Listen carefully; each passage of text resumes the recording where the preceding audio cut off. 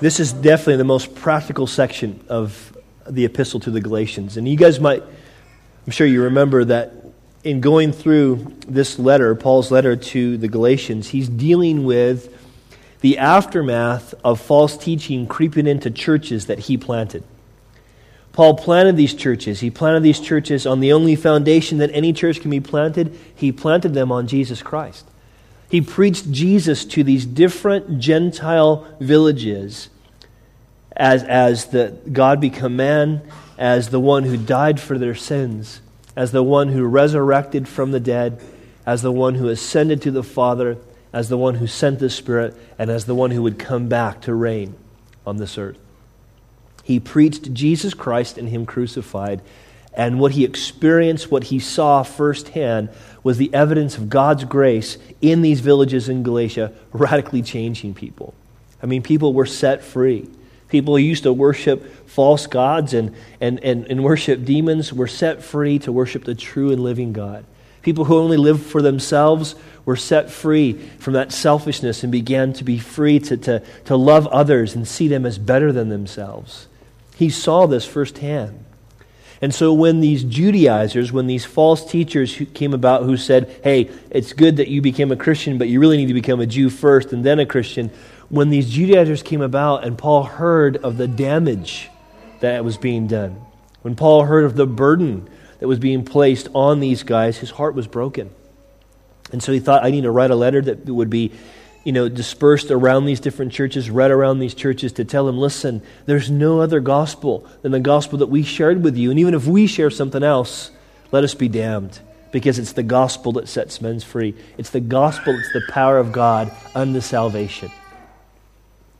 And so he writes this letter and he makes it really clear through the first 4 chapters that the gospel is not Jesus plus the law. The gospel is not Jesus minus repentance. The gospel is just Jesus. It's the fact that the good news is the fact that we are saved, that we are given an eternal relationship with God by grace alone, through faith alone, in Christ alone. And that this grace, this radical transforming grace, does just that. It changes us. It doesn't just guarantee our future. It doesn't just wash away our past. It actually changes us here and now. There's a transformation that takes place. And we began to see that last week, didn't we, in chapter 5, where Paul talks about that it's for freedom that you've been set free.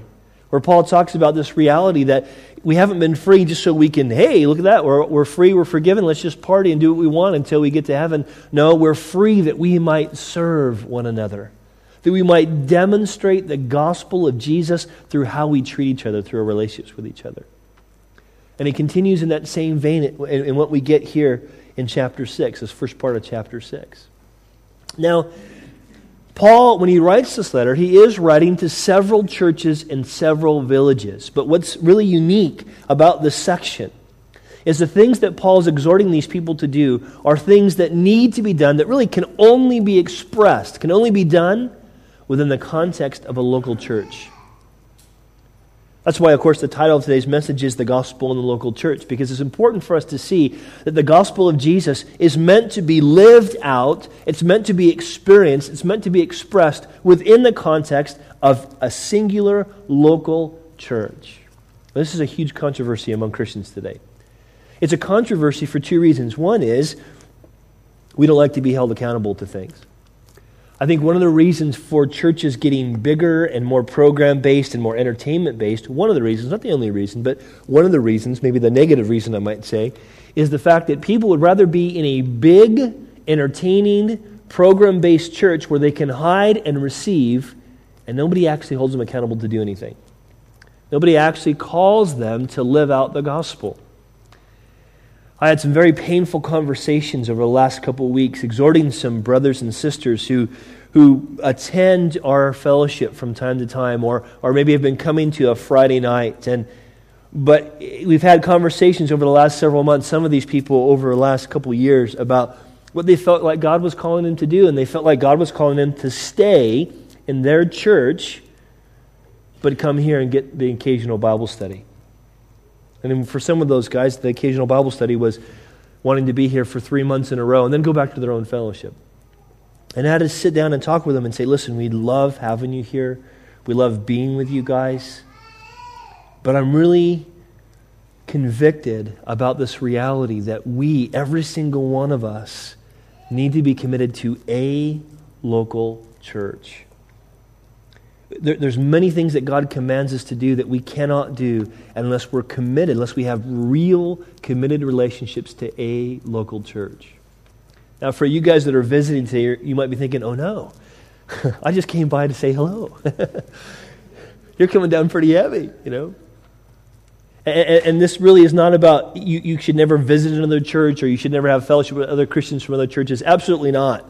We definitely need to recognize the body of Christ is way bigger than our local church. But the commands that God gives us to demonstrate the gospel, to share the gospel together, which is our mission, and many of those commands can only be expressed in real committed relationships. And let's be totally honest, guys. Can we have real committed relationships when we go from church to church to church to church? We can't, can we? And so we need to find a place where God has said, this is where I'm calling you. This is where I want you to be. And we need to grow in that church. And you guys know, I'm sure those of you who are closer to my age know that there's no such thing as a perfect church. If you've been going to a church for a while, you know, man, there's just no such thing as a perfect church. You can go to this church and Scott, man, the people really love to worship and there seems to be an openness to things of the Spirit and go, oh, that's awesome. But then the teaching's bone dry. You can go to another church where the teaching's really good, but the worship's a little, Or you can go to a church where maybe both of things are okay, but there's nothing for the rest of the family. You know, the kids ministry's not too great, or you know, the youth ministry's not too great, or they don't have their own building, or they do have their own building, but then nobody's in it, you know. I mean, there's all different kinds of things, isn't there? I mean, there's no such thing as a perfect church. But there are churches that are centered on the gospel. There's more than one church, I believe, in this city that's centered on the gospel. And we have a responsibility as people who believe the gospel, as people who say Jesus is our Lord, to commit to one of those fellowships so that we can do these things that Paul's talking about today. I'm going to give you 4 basic things that I think we need to be doing as a local church. I think every local church needs to be doing these things, but specifically I think we need to be pursuing as a local church. In verse 1, Paul says this. He says, "Brethren, if a man is overtaken in any trespass, you who are spiritual restore such a one." Now, when Paul talks about someone being overtaken in any trespass, he uses wording that's very specific for a specific reason. Overtaken, it means it's this idea that you just can't seem to kind of get out from underneath that. It's come upon you. It's like you've been avalanched, you know? You're walking down some snowy path near a hillside and there's a rumble and you look up and you're avalanched. Something came upon you, you're under it, and there's not much you can do. You want to dig yourself out, but you don't know which way is up, and you're like, I'm stuck. Overtaken. He uses this word trespass. It's a word that's a little, I don't want to say it's not as strong, but it's more specific. There's a word for sin. It's the word sin that you see translated in the New Testament. That's a word that means missing the mark. And this is a word, trespass, that means slipping. It's this idea that you are walking somewhere and you know you need to be cautious, but what happens? Slip, bam, you fall. And you're overtaken by that situation. There used to be this American TV show where there was this nerdy character named Urkel. I don't know if you guys know who I'm talking about. And he used to say, "I've fallen and I can't get up." And that's sort of what it is. It's like this idea that you've slipped and you're like, I can't move, I'm stuck. I've fallen and I can't get up. I'm in this place. I'm overtaken in a trespass. If you've walked with God for any period of time, you know even when you're walking with God, there are times when we can easily be overtaken in a trespass. And it's important for us to recognize the difference between being overtaken in a trespass and living in sin. Living in sin is when you're not slipping and falling in the mud. It's when you'd rather just live in the mud. Living in sin is when you think, I really like this sin. And so what I'm going to do, I'm going to hide this sin, I'm going to act like I don't have this sin, and I'm going to enjoy this sin. That's living in sin. And let me just say something really clear. If you say you believe in Jesus and you are comfortable living in sin, you lie. You lie because there's no way a person who really knows the creator of the universe, a person who really knows that their sins have been forgiven, that they've been set free, can be comfortable living in sin. I'm not talking about that. If you enjoy sin, and obviously sin is pleasurable for a season, the Bible even says that, but if you're happy in your sin, if you're enjoying your sin, you like being addicted to pornography. You like the way it feels when you get so drunk that you're puking. You know? You like a little mota in the morning, you know? You're into all this stuff. If you are enjoying your sin, if you like living for you and you alone, you don't want anybody else telling you what to do, if you're happy in that place, then the Bible would say that is a sure sign that you have not experienced what Jesus said you absolutely need, the new birth. You haven't experienced the new birth. You haven't been regenerated. And I don't say that to judge you. I don't say it to say, hey, we're better than you because we've experienced that and you haven't. We're not better than you, but I'll tell you what, if you've been born again, you're definitely better off than someone who's not. You're better off because you know you've been set free from sin. But here's the thing. We can be believers. We can be those who have been born in the Spirit. And we can slip and we can fall into sin and feel like, oh man, I'm here. I can't seem to get back up. I keep falling in the same place, and be in a miserable condition. And when we're in that miserable condition, Paul says something needs to take place. He calls it restoration. He says, you know what? If there's a man in your fellowship, a person in your fellowship, man or a woman, who's overtaken in any trespass, has fallen for any reason, you who are spiritual, restore. Notice it doesn't say ignore. If there's anyone in your midst who's into sin, just ignore them. Just kind of say, sorry, we can't talk with you now. You're just too in sin. If there's someone who's slipped into trespass, it doesn't say, tell them off. You idiot, what's wrong with you, stupid? It doesn't say condemn them. It doesn't say approve them. It doesn't say, oh yeah, that's all right, everybody sins. No big deal. Still don't enjoy it too much, buddy. Boys will be boys. No, it doesn't say approve. It says restore.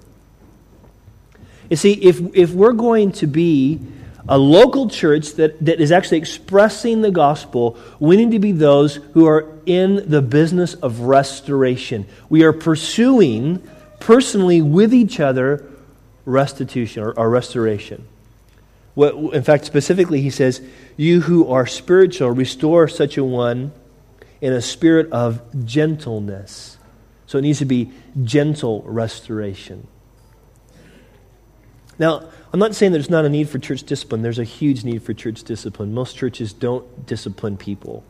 They let their people just continue to sin and sin and sin. And we drag the gospel in the mud and we wonder why nobody believes.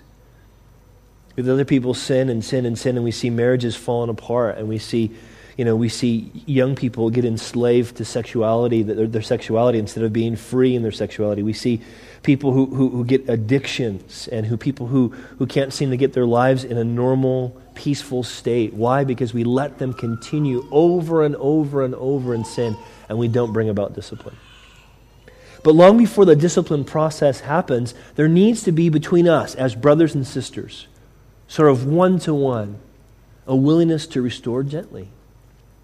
We need, and that, you know what that means? That assumes, it implies that we know one another well enough to know when something's not right. That we know each other well enough that we can say, something doesn't seem to be right with this guy. And we know each other well enough that we can relate to each other, we can ask, hey, how you doing, man? What's going on with you? One of the things that was so great about my week this week was I got to go and be with 6 other brothers who love Jesus with all their heart and who know exactly what it's like to be a pastor, because they're all pastors.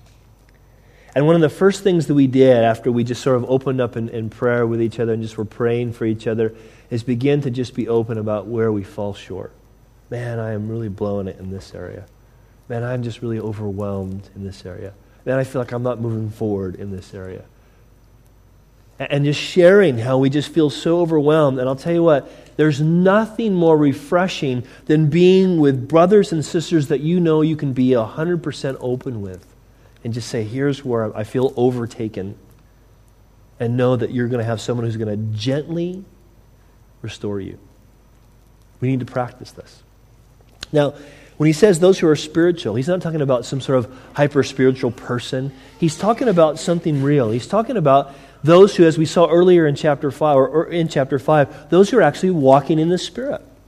Remember, there's two ways we can live this Christian life. We can, once we've been born of the Spirit, once we've believed that Jesus has died for our sins and risen from the dead, once He has become our Lord and Savior, we can choose from that point on to live in the flesh, which is in our own strength, or we can choose to live in the Spirit, which is His strength. And so the person that's spiritual is not somebody who just thinks they're all that and has all their ducks in a row, spiritually speaking, and is more moral than somebody else and goes to church more often. No, the person that is spiritual is one who understands and is completely dependent upon the work of the Holy Spirit in their life. They know, except for the work of the Spirit, they would be overtaken and trespass as well. In fact, that's part of the warning that Paul gives in verse 1. He says, listen, you who are spiritual, you're walking in the Spirit, restore such a one in the spirit of gentleness, considering yourself, why? Lest you also be tempted. Well, I'll tell you one of the hardest things about being a pastor is every time you do counseling with somebody, you sort of, it's the weirdest thing. It doesn't matter how vile their sin is, you find yourself wrestling with that sin. It's a horrible thing. It's really difficult. I did some marriage counseling years and years ago. This is in California with a couple that they actually weren't even believers, and I was shocked they wanted to see me, but they did. And as I was sharing with these people, they started sharing the kind of stuff they're involved in, and it was just horrible. I mean, it made like Coronation Street look like Sesame Street. I mean, it was just like really bad, and the stuff they're involved in was just really horrible. And I remember getting done with that and going home that night and just going, I feel so dirty. I felt dirty, and it's not me judging that. I just felt, and it was like from that sort of point on for about a couple of weeks, I kept having to really, Sarah and I were praying. I just feel, I was being situations that they put themselves in, and which I couldn't avoid, and I started feeling like, oh man, am I going to fall? Am I going to fall? Because it was just, there's something defiling about being that. And it really reminded me of this verse that when we're trying to help other people, we need to take heed to ourselves. You know why? Because we have such this nature, guys, the sinful nature, that we can get sucked into any sin. Any sin. And so Paul's saying, listen, we need to be those kind of people. You need to be a kind of local church that's gently restoring one another because it's Jesus who's restored you. And yet when you're restoring each other, you need to be sober because there's a reality that you can still be tempted even when you're trying to restore somebody who's fallen into a trespass. So there needs to be this humility. There needs to be this willingness to do this. In fact, this is what he's talking about when he says in verse 2, bear one another's burdens. What burden? Interesting, that word for burden there, it's a word that means to be carrying something that one person shouldn't be carrying. It's probably the first and maybe even the only health and safety note in the Bible. That's too heavy, it takes two people. You can picture that little placard there with, showing two guys to carry it. It's this idea that you have a burden on you, and one person cannot carry that burden without doing damage to themselves. What's the burden in the context? A trespass. Get it through your head, believer. You can't handle your own sin on your own. That's why we need Jesus. And that's why we need each other. We can't do it on our own. We need each other to bear one another's burdens. I'm so thankful that with some of you brothers, I'm beginning to develop a relationship where I can be that honest. It's a little hard for me, I confess, because I'm the pastor and I don't want to freak everybody out. Sometimes I'm honest, and it comes back to bite me because people exaggerate or start rumors, and it's like, did you know Pastor John? I didn't do that. Whoa, back off. But I'm thankful that I've been in a place where with some of you brothers, I'm being able to get more and more honest and just say, here's where I'm struggling. Would you pray for me in this? Would you help me in this? And vice versa.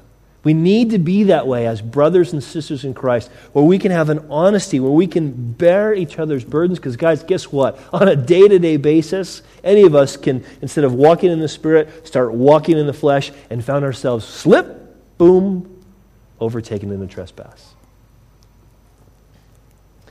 He says, in doing so, in verse 2, in bearing one another's burdens, what do? We fulfill the law of Christ.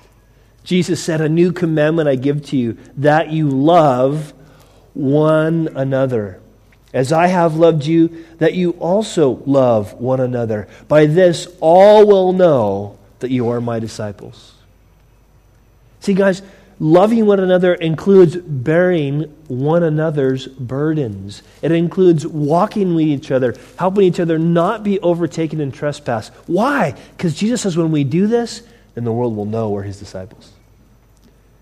There's a gospel result from us bearing each other's burdens, from us gently restoring each other. There's a demonstration of the gospel. And people say, why do you guys really put up with each other? Why are you so quick to forgive or so quick to restore? Or why do you make so much effort to help each other in your church? This is why. We restore each other because we've been restored.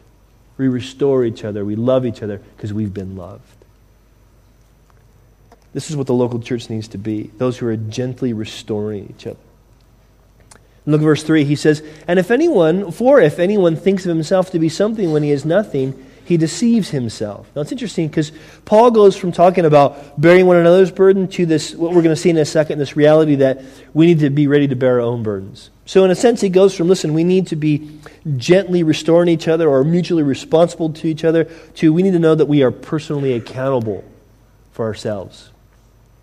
It's important to see this, guys, because I think sometimes what we want to do is have a mindset that says, hey, you're accountable for me. You're supposed to be helping me. You help me. Come on. We're supposed to bear each other's burdens. Bear my burden. And we forget that it's a mutual thing. And we also forget that ultimately we're accountable to God. We have to bear our own burden. And so this first sort of thing that Paul brings up is this idea of humility. He says, listen, if there's someone among you who thinks he's something when he's nothing, he deceives himself. And it begs us to ask ourselves this question. I think we have to ask ourselves, listen, have I been humbled by the gospel? Have I been humbled by the reality that I am so radically loved by God? Have I been humbled by the reality that I am so radically loved by God and it has nothing to do with me? Have I been humbled by that? Because I'll tell you what, it's pride that actually keeps us from gospeling each other by bearing each other's burdens. It's pride. Check this out. Paul said this in Romans chapter 12. He said, for I say, through the grace given to me, to everyone who is among you, not to think of himself more highly than he ought to think, but to think soberly, as God has dealt to each one a measure of faith. Now think about what Paul's saying there. If you know the context, Paul will go in right in verse 4 through 8 of Romans chapter 12. He'll talk about the gifts of the Spirit that each of us have. And after he says, hey, don't think of yourself too sober, he says, or too highly, he says, but think soberly. God's given you a measure of faith. Now use your faith, basically, to serve the body. Use your gift to serve the body. And sometimes, guys, we can be prideful in our giftedness. And that pride can take itself in two ways. It can come across in this idea like, well, my gift's really not that important. It's not that big. It's not. I don't even know what it is really, and so there's nothing for me to do to help anybody. I can't be involved in restoring people. Paul told the church in Corinth, he says, "What do you have that you did not first receive? And now, if you did indeed receive it, why do you boast as if you had not received it?" How would your folks feel, or your spouse feel, or your friends feel if this Christmas they give you a present and you go, well, it's all right. It's not as nice as what you gave so-and-so.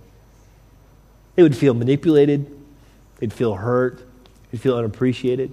But isn't that what we do to God? Oh, I'm not really good at anything. I can't really serve. If you would have given me a decent gift, God, I would have served your people. But, didn't give me much, so there's not much I can do. That's pride. It's inverted pride. It's acting like you haven't been given a gift that is just that it's a gift. You have a gift. Some of you have many gifts. The problem is, most of you probably think, well, I don't know what my gift is. I think some of you guys know, but some of you, I don't know what my gift is. I don't think I can do anything good. You know what? The problem is, usually we're looking about, what's my gift, instead of just looking to serve, looking to love, and looking to restore one another. If we would just look to bear one another's burdens, you know what would come to the surface? What our gifts are. What our gifts are. Paul would say this as well in 1 Corinthians chapter 12. He says, and the eye cannot say to the hand, he's using the whole body illustration, right? The eye cannot say to the hand, I have no need of you, nor the hand to the feet, I have no need of you. No, much rather those members of the body which seem weaker are necessary. You know, I came here this morning, I'm hacking and coughing, and Kelly's running the other way, putting her hands up, not wanting to get the lurg from me, and she's like, oh, she's kind of shaking her head, and I'm all wet. And she says, oh, you're just going to get everybody sick, you know? And I'm like, well, what else am I supposed to do? I mean, I got to be here. And it was funny because after it came out of my mouth, I thought to myself, who do I think I am? What do you mean I have to be here? Are you guys going to die if I don't show up one Sunday? There's many of you men I could have called up and said, hey, would you just throw something together and teach whatever God's put on your heart? You guys would have survived. And then it's funny because then there's other people that don't show up for months, and we kind of go, oh, so-and-so. Oh, yeah, who are they again? I haven't seen them forever. And we act like, well, they're not really necessary. If they don't show up to church, it's not that big of a deal. What is that? It's pride.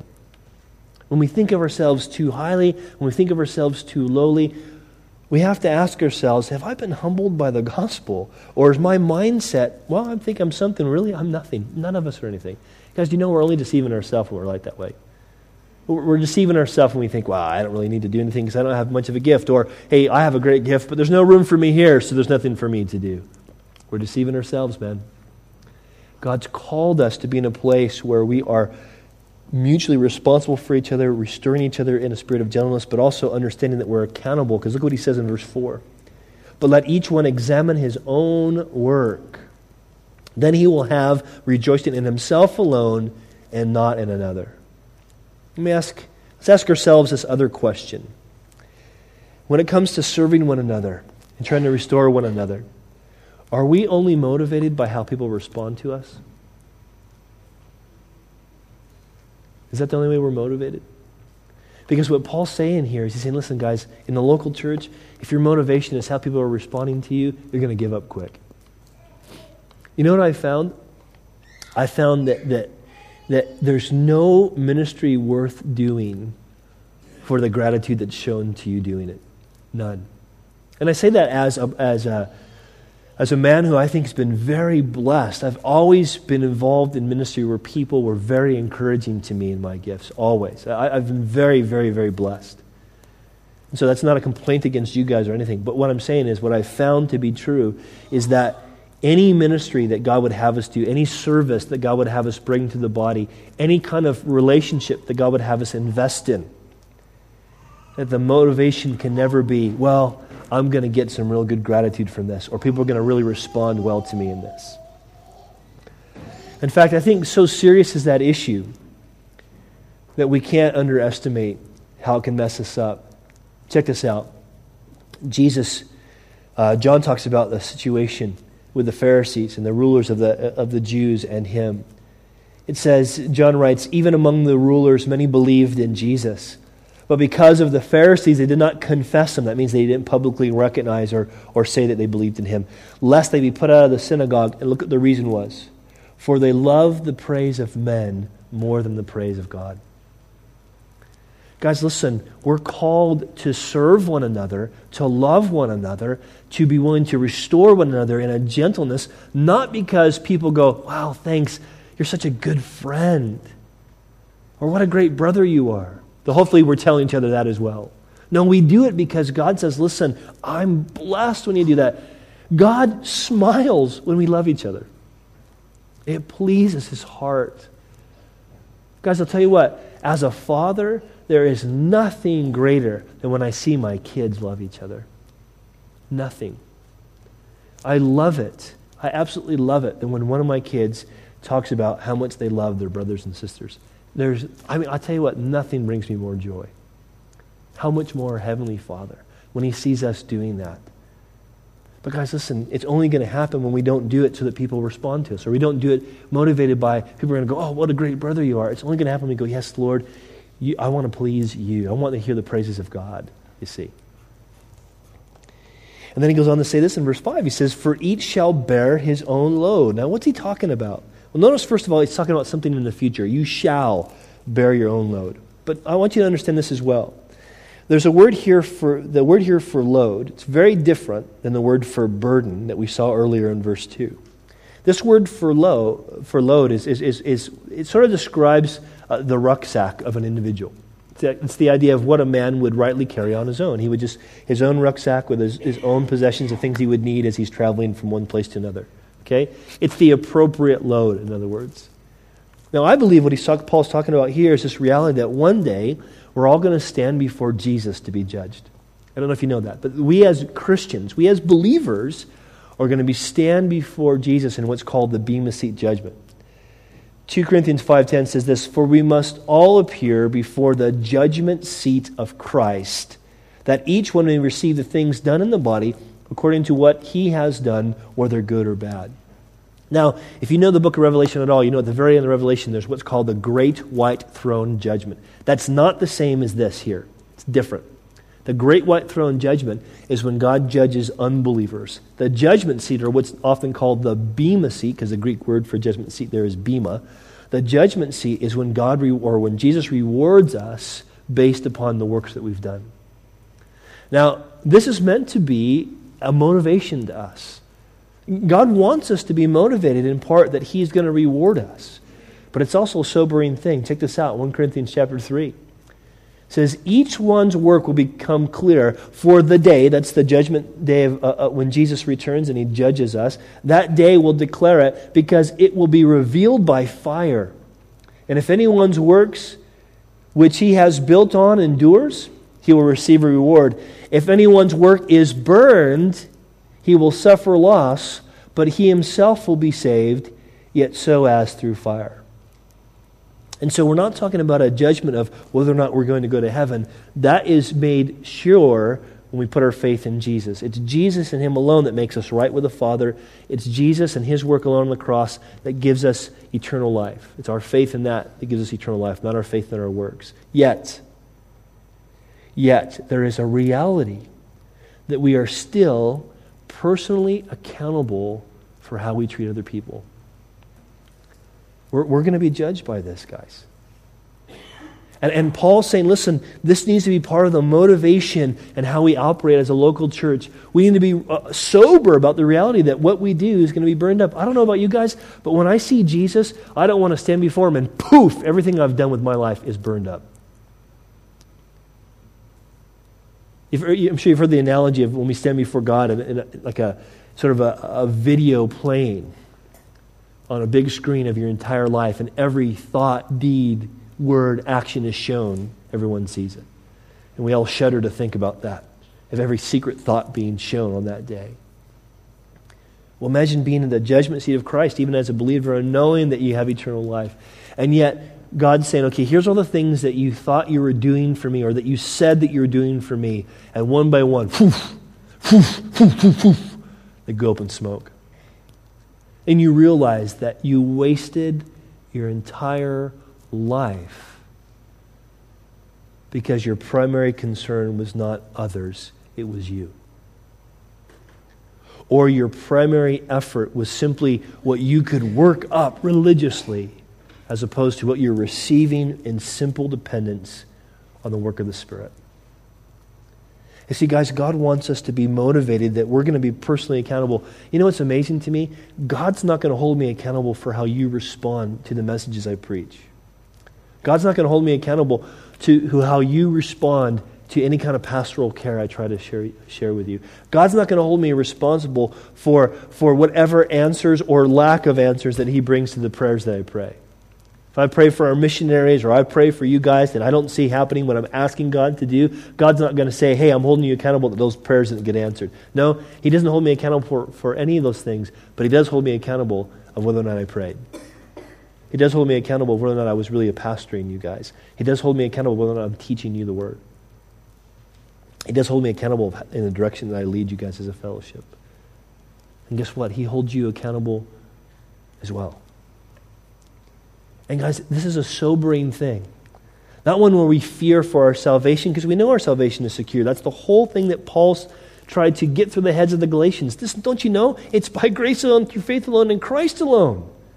But don't you know that freedom in the gospel now brings a great responsibility? And that responsibility you're accountable for? You see, guys, God calls us to do the things that lead to love. He calls us to depend upon Him to do the things that lead to love. He calls us to that. Every single one of you, He calls you to that. Don't think just because I'm not on your backside to do more at church or to serve more or to love more or to pray more, just because I don't come to your door and say, come on, man, you need to do better, that God's not holding you accountable. Just because my style of leadership might be mellow doesn't mean you're not accountable to God, because you are. You're accountable to God for what you're doing with the gospel. If you've been set free by it, are you demonstrating that by how you're loving the brothers and sisters in the local church? Now, he then says this in verse 6. He says, let him who is taught the word share in all good things with him who teaches. Now, he goes from talking about, hey, we need to be gently restoring and mutually accountable to each other, to we need to know that we're personally accountable to God, to talking about that we need to be intentionally investing in the local church. And I say it's a local church for this reason.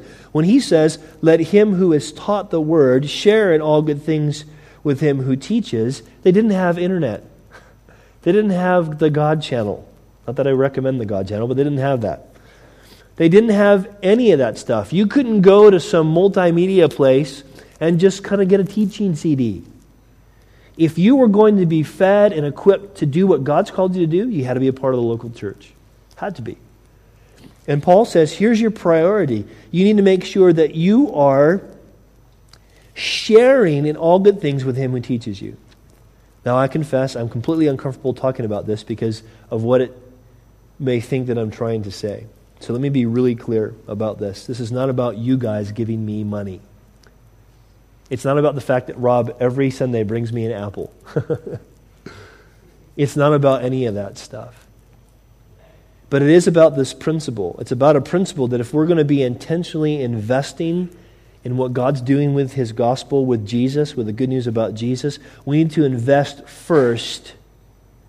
We need to invest first where we're growing. Now, this word for share, it's the Greek word koinonia. Some of you guys have probably heard that word. It's a word for fellowship. And it doesn't mean that you're paying somebody. It doesn't mean, okay, you need to make payment to the guy who's teaching you.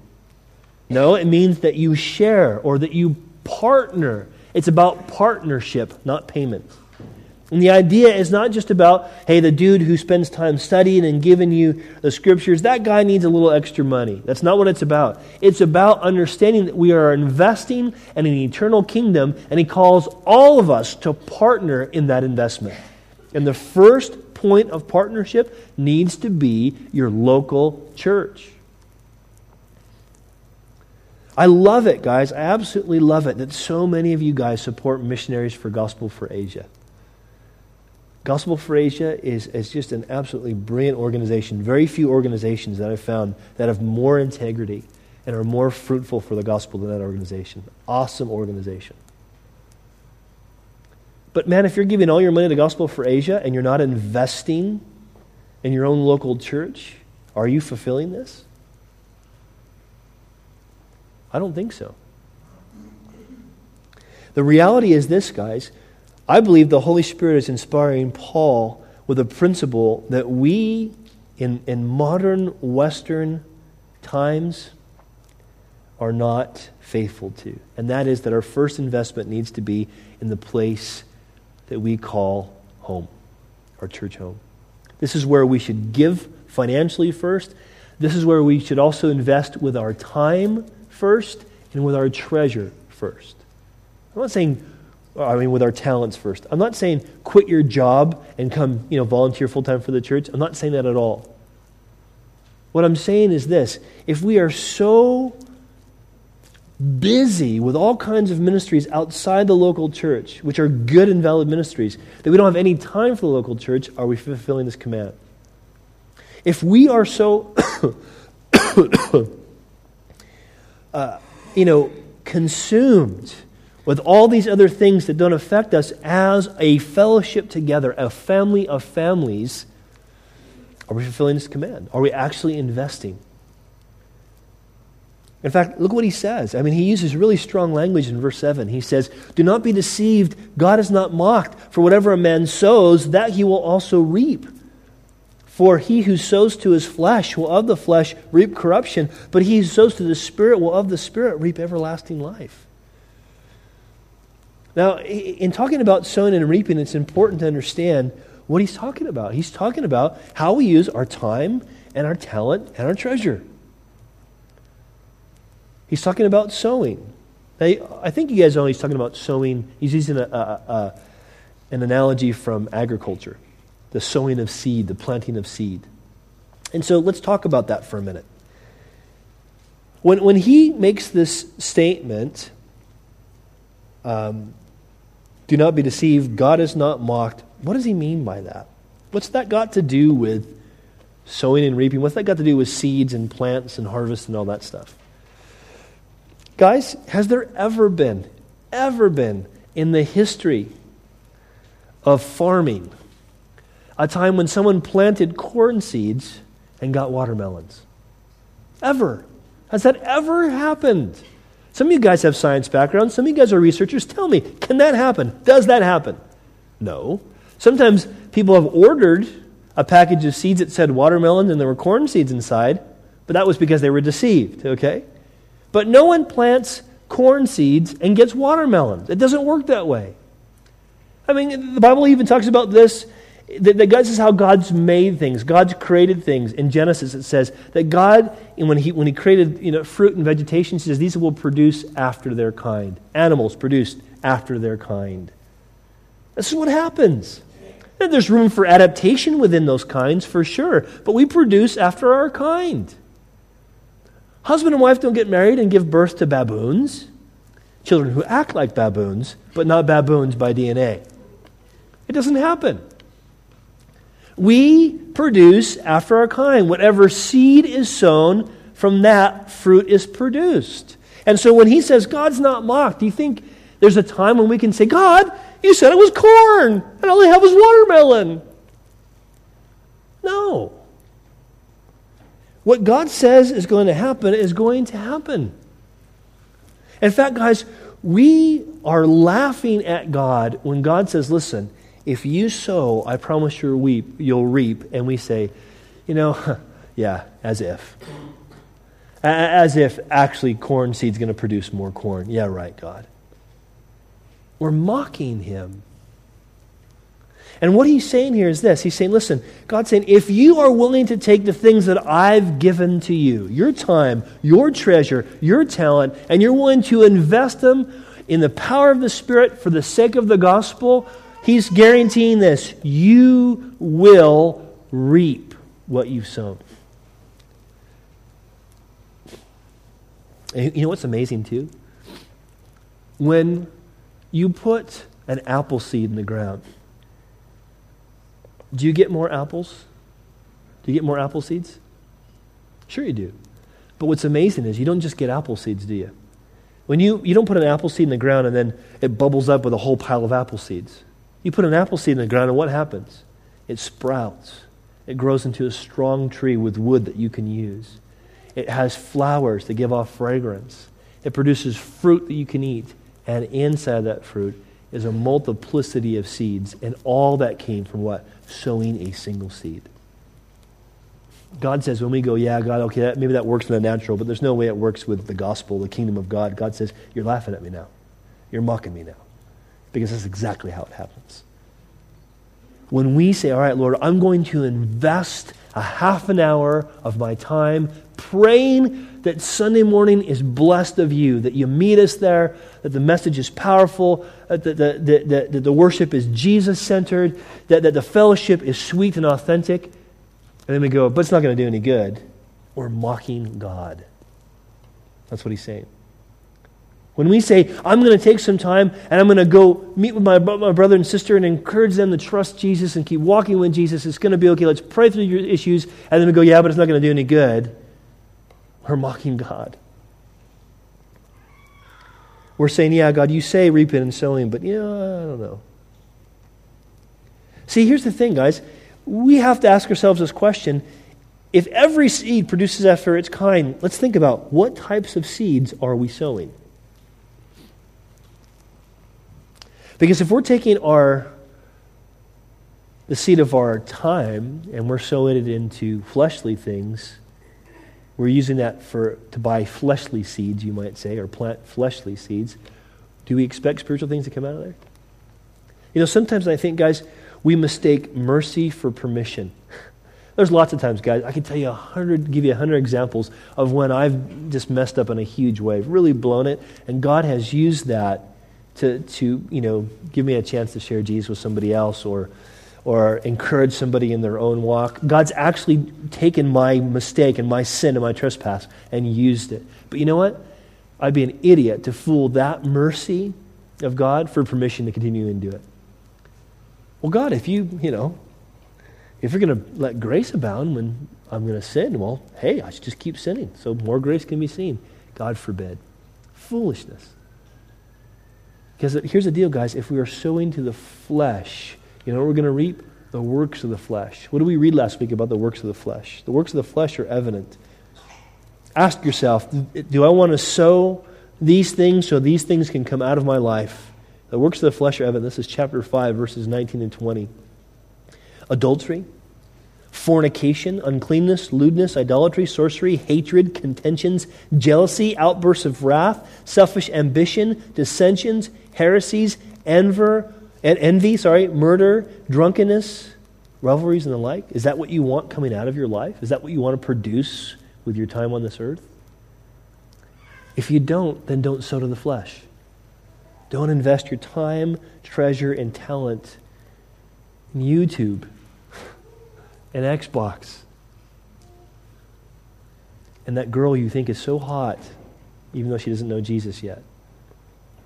If you don't want to reap these things that we just read, then don't sow to those things. But listen, if you want to stand face to face with the God who saved you and be rewarded because you sowed in prayer and you sowed in generosity and you sowed in service, that you might love people and see them restored and see them understand who Jesus is and see them walk with Jesus, then guess what? Keep sowing to the Spirit, because He promises you will reap what you sow. You will. Interesting too, because notice what He says in verse 7. In verse 8 He says, "For he who sows to his flesh will of the flesh," literally out of the flesh, "reap corruption. He who sows to the Spirit will out of the Spirit reap everlasting life." And that word "of," or that expression "out of," it has to do with, here's the origin. If it originates with the Spirit, it's going to produce the things of God. If it originates with your flesh, it's going to produce the things of the flesh. See, guys, here's the deal. This is why it's so important for us to be a Spirit-filled church, to be a church that's dependent upon the present and sufficient work of God's Holy Spirit. Because if we're just trying to work up things and trying to be more disciplined, all we're going to produce is those things I just read.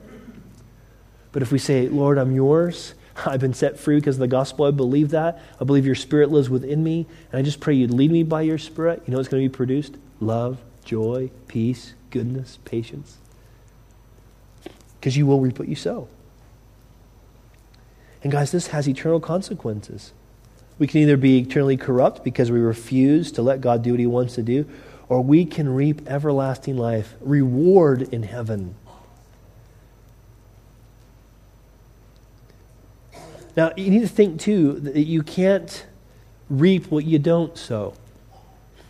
It's not just, are you sowing from the flesh, or are you sowing from the Spirit, or are you sowing into these things or that things? But you can't reap what you don't sow. And so ask yourself, how generously am I sowing?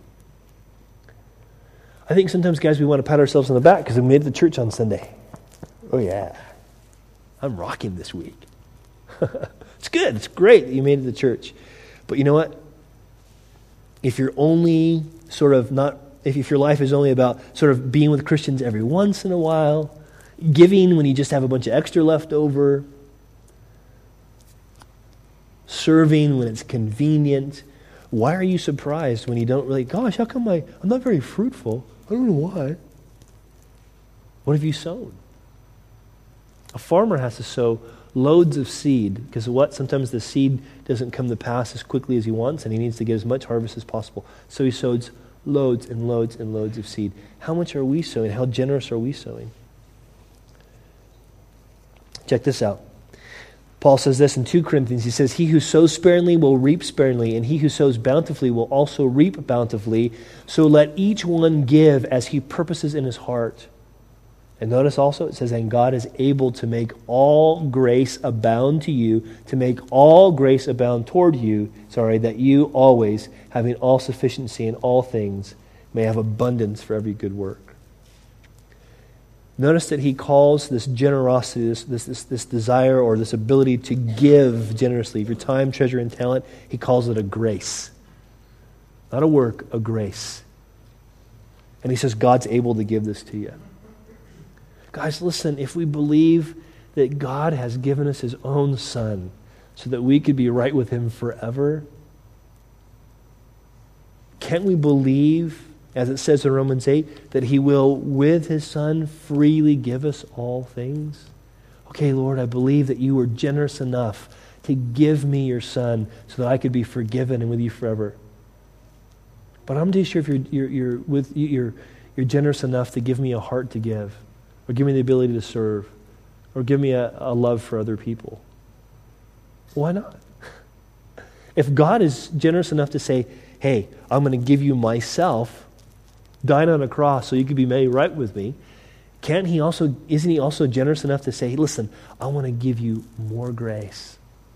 I want to give you more finances. I want to give you more self-control. I want to give you more wisdom with your time. I want to give you more abilities as you give those things away.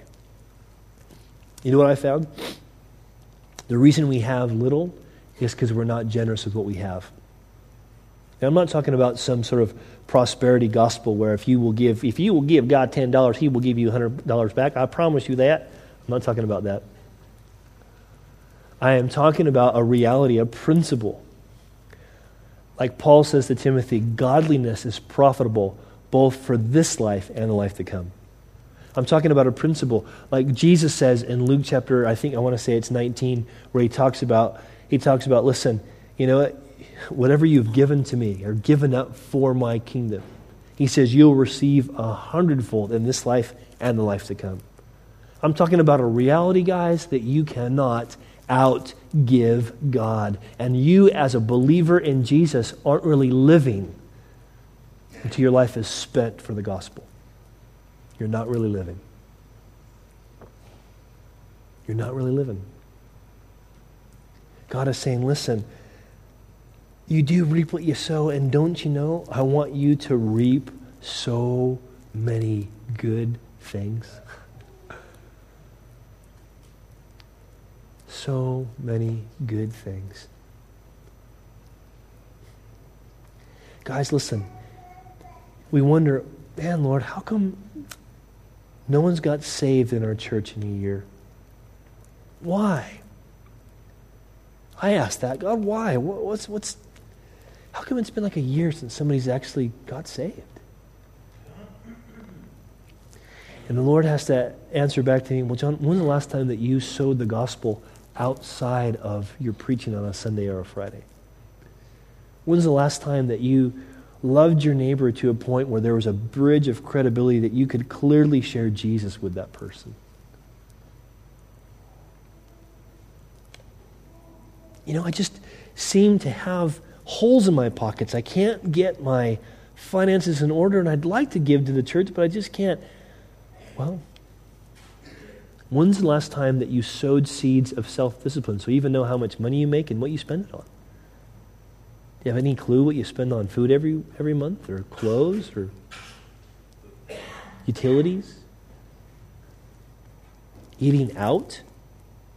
A friend of mine once decided that he wanted to get on a budget, so he said, man, my food budget's really high, bro. That's why I think we're so broke. I said, how much is your food budget? And he gave me this outrageous sum. I'm like, how can you, with one kid, spend that much money on food? I got 5. I don't spend anywhere near that. How can that be? It's like, well, we get busy and we eat out a lot. Stop. Anytime you eat out, put it in the entertainment budget and see what happens. So he does that. You know what happens? Food budget, minuscule. Entertainment budget, huge. So really the issue is not, we have to eat, The issue is, I really don't want to cook, or I'd rather have something that's tasty and not so bland and so we'll just go and eat out. Why don't you sow to the Spirit? Lord, give me the self-discipline, this fruit of the Spirit self-control, not to always waste my money on things I don't need. And then see if God gives you also the grace, the ability to say, and I want to give this generously to those that are in need. See, guys, I'm not talking about just tithing. I'm not talking about, okay, take the first 10% and stick it in the box. I'm talking about looking out for people in the fellowship and seeing what their needs are. That's what I'm talking about. You will reap what you sow. Now quickly, verse 9, he says, and let us not grow weary while doing good, for in due season we shall reap if we faint not. I love this. Let's not grow weary. I'll tell you what, as soon as we start wanting to live this way, Lord, we want to be gently restoring each other, mutually accountable to each other. We want to know that we are personally accountable to God and live our lives before Him. We want to be intentionally investing in your kingdom with our time and treasure and talent. And we want to be diligent at this, Lord. We want to be, doing good diligently. We don't want to grow weary. As soon as we start doing this, you're going to find yourself being weary. It's tiring sometimes. We can get very tired in doing good. Anybody who tells you that serving Jesus isn't fatiguing has probably not served Jesus. It is fatiguing. But it's fatiguing often, one, because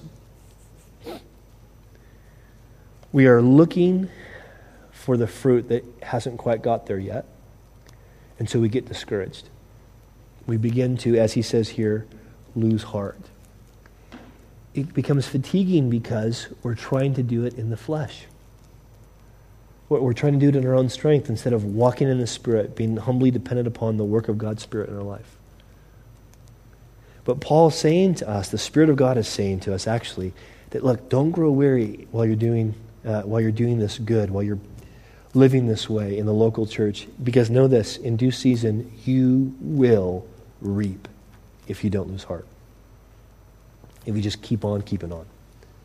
Really practically, let's talk about how we cannot lose heart. Check this out. It says this in Luke 18:1. Then Jesus spoke a parable to them for this reason, that men always ought to pray and not lose heart. Let me make a practical suggestion to you. Take the first energy of your day and pray. The most energetic part of your day, whether that's, in my case, it's a half an hour after I wake up. Not right when I wake up, because I'm a zombie when I wake up. After I've had my first cup of coffee, that's the most energized time of the day. That's the time that I need to say, all right, God, I want to spend time just talking to you. I just want to be in prayer. You know what happens when we do that? When we take the most energized part of our day and invest it in prayer, we don't lose heart. We find ourselves being able to press on even when it gets difficult. Check this out. It says, as we have received mercy, we do not lose heart. 2 Corinthians 4:1. Sometimes I think we forget, guys, that we are always dependent upon mercy. The Bible says in Lamentations, God's mercies are new when? Every morning. Every morning. Okay, sometimes we want to think, I want to receive reward. No, don't live that way. You'll get reward in heaven, no doubt about that. It's a good motivation. But daily, on a day-to-day basis, don't look to receive reward, look to receive mercy. The more we realize that it's all of grace, it's all of mercy, the more we'll stop thinking, I got to earn this, I got to deserve this, I got to make this happen. No, it's your mercy, God. I want to receive mercy. You receive mercy, you won't lose heart. Check this out, a couple verses down. 2 Corinthians chapter 4, verse 16. We do not lose heart, even though the outward man is perishing, and everyone over 40 said amen. Yet the inward man is being renewed day by day. How come we don't lose heart? Because we know God is changing us day by day. This is one of the benefits of fellowship. Because you know what happens when we fellowship together? We begin to notice how people are growing. And you know what we should do when that happens? Tell them, you know what we're really noticing? How you're growing. It's really great to see how you've grown. I've got to say, it's one of the things I love about Frankie. He's really good about that. Every time we come together, he says, well, we're growing, bruv. We're growing, There's nothing better than fellowship. And he's always encouraging, like, we're growing, bro. We're growing. Keep going. Man, that is so needful to be reminding each other. We're being renewed inwardly. God's changing us from the inside out day after day after day. That's what keeps us from losing heart. And I'll close with this. Look at verse 10, practically what he says. Therefore, as we have opportunity, let us do good to all, especially those who are of the household of faith. Now, what does he mean by doing good? Because I can think of lots of examples of doing good. I can think of lots of good things to do. And I think hopefully we know, guys, we can't have our lives revolve around need. If you are trying to serve God based on all the needs that you see, you'll go nuts. You'll go absolutely nuts. You can't do that.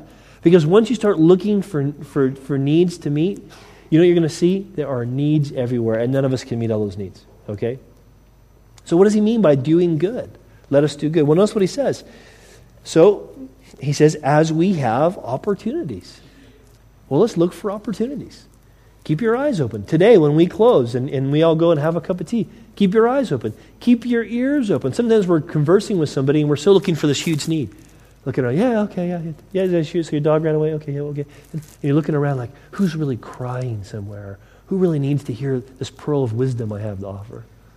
Sometimes we just need to listen to the person that we're talking to and enjoy that relationship and knowing that maybe all they needed that day was just relationship. Or sometimes they just need some prayer, they just need some encouragement, or they just need a $5 or something, The reality is just look, just keep your eyes and ears open as we have opportunity. God, show me what opportunity I have. We were praying as pastors that as we were sort of having our time of prayer and we went out and had some good food that some guy generously provided for us, and we were praying before we went out. We just said, Lord, would you open the door for us to share with somebody? If it's your will, open the door. And we got to share for 2 hours with this dude, this guy who said he was an atheist at this mattress place. We were standing outside waiting for the restaurant to open so we could go have breakfast, and it's literally 5 degrees outside. It would be more like -10 because it's Celsius here. But it was just absolutely icy, freezing cold. And we're standing out there. And the worker comes out and says, hey, you guys want to come in and we'll get you some hot cocoa? It's freezing out there. We're like, oh, that was really cool. And so we went in there, and God just totally opened this door for me and two of my pastor buddies to just share with this guy. And as he poured out his heart because his daughter had died, and he just couldn't understand that there could actually be a God of love that would let his little girl die. In just 2 hours, our food got cold. We didn't care. 2 hours. Why? We just said, God, show us this open opportunity. We didn't say, let's go on the street, we're pastors, we can do some work here. Nothing wrong with that. We just said, God, just show us an opportunity. And we kept our eyes open, and God opened the door. He says also, listen, let's do good to all. Guys, I'll tell you what, if you want to see your neighbors come to Jesus, keep your eyes open for ways to just love them. I don't care if they think you're crazy when you see them. Hello, how are you? Fine. Keep doing it. If they come and complain to you like, your rubbish is all over my grass, I'm sick of it, you need to clean up your rubbish. Don't go, hey, you back off, your rubbish is not mine. Just humble yourself and say, sorry about that. Go get some bin liners, clean up their rubbish, and again, write out a card to them saying, sorry, I'll try really hard not to let that happen again. You'd be amazed what doors will open up if you just take the opportunity to do good to somebody. But notice also this. He says, do good to all, but especially to those who are of the household of faith. Guys, if we are going to be successful in intentionally investing in the kingdom of God, then we need to be diligent. We need to be diligent at making sure we're doing good here. We need to prioritize our relationships so that we're doing good toward one another. How many of you guys know the Hubbard family? Yeah, just about half of you guys. You may not know this, but the Hubbard family has been a part of our church for about, I'd say 2.5 years now. But you've never seen him, half you guys, because the wife, Zoe, when she was pregnant with her sixth child, had a situation that she's had before where she was basically bedridden. It's excruciatingly painful for her to move at all. And so they haven't been able to come to church for a year. And so what we've been doing as much as we can, different people in the fellowship have been trying to go see them, bring them food when we could, bring them meals when we could. A few people went over there and helped clean the house a couple times. They had this huge allotment, it's like an acre or something. We went and worked on the allotment a couple times. And I was talking with somebody, I won't say who they are, but I was talking with somebody, and they were sort of thinking, maybe it's sort of like a waste of time. I mean, they haven't been at church in a year. I'll tell you what, it's never a waste of time to do good to the household of faith. Never. It's a worthy investment. Guys, this is us living out the gospel. This is us being the local church when we live this way. My challenge to you guys is this. It's very simple. If God has called you to make Servants Church your local church, are you investing here? Are you a consumer Christian? Or are you an investing Christian? If this is your local fellowship, are you investing in real relationships? Are you really sacrificially giving treasure, not to me, but to the work of this church? Are you really willing to say, okay, Lord, how can I order my time, not to give up those other fruitful ministries that I might do outside this church, but how can I order my time so that I can be involved in serving people in this church? If this is your fellowship, guys, if this is where God's called you to do, then let's do this. Let's demonstrate the gospel as a local church by having these kind of relationships.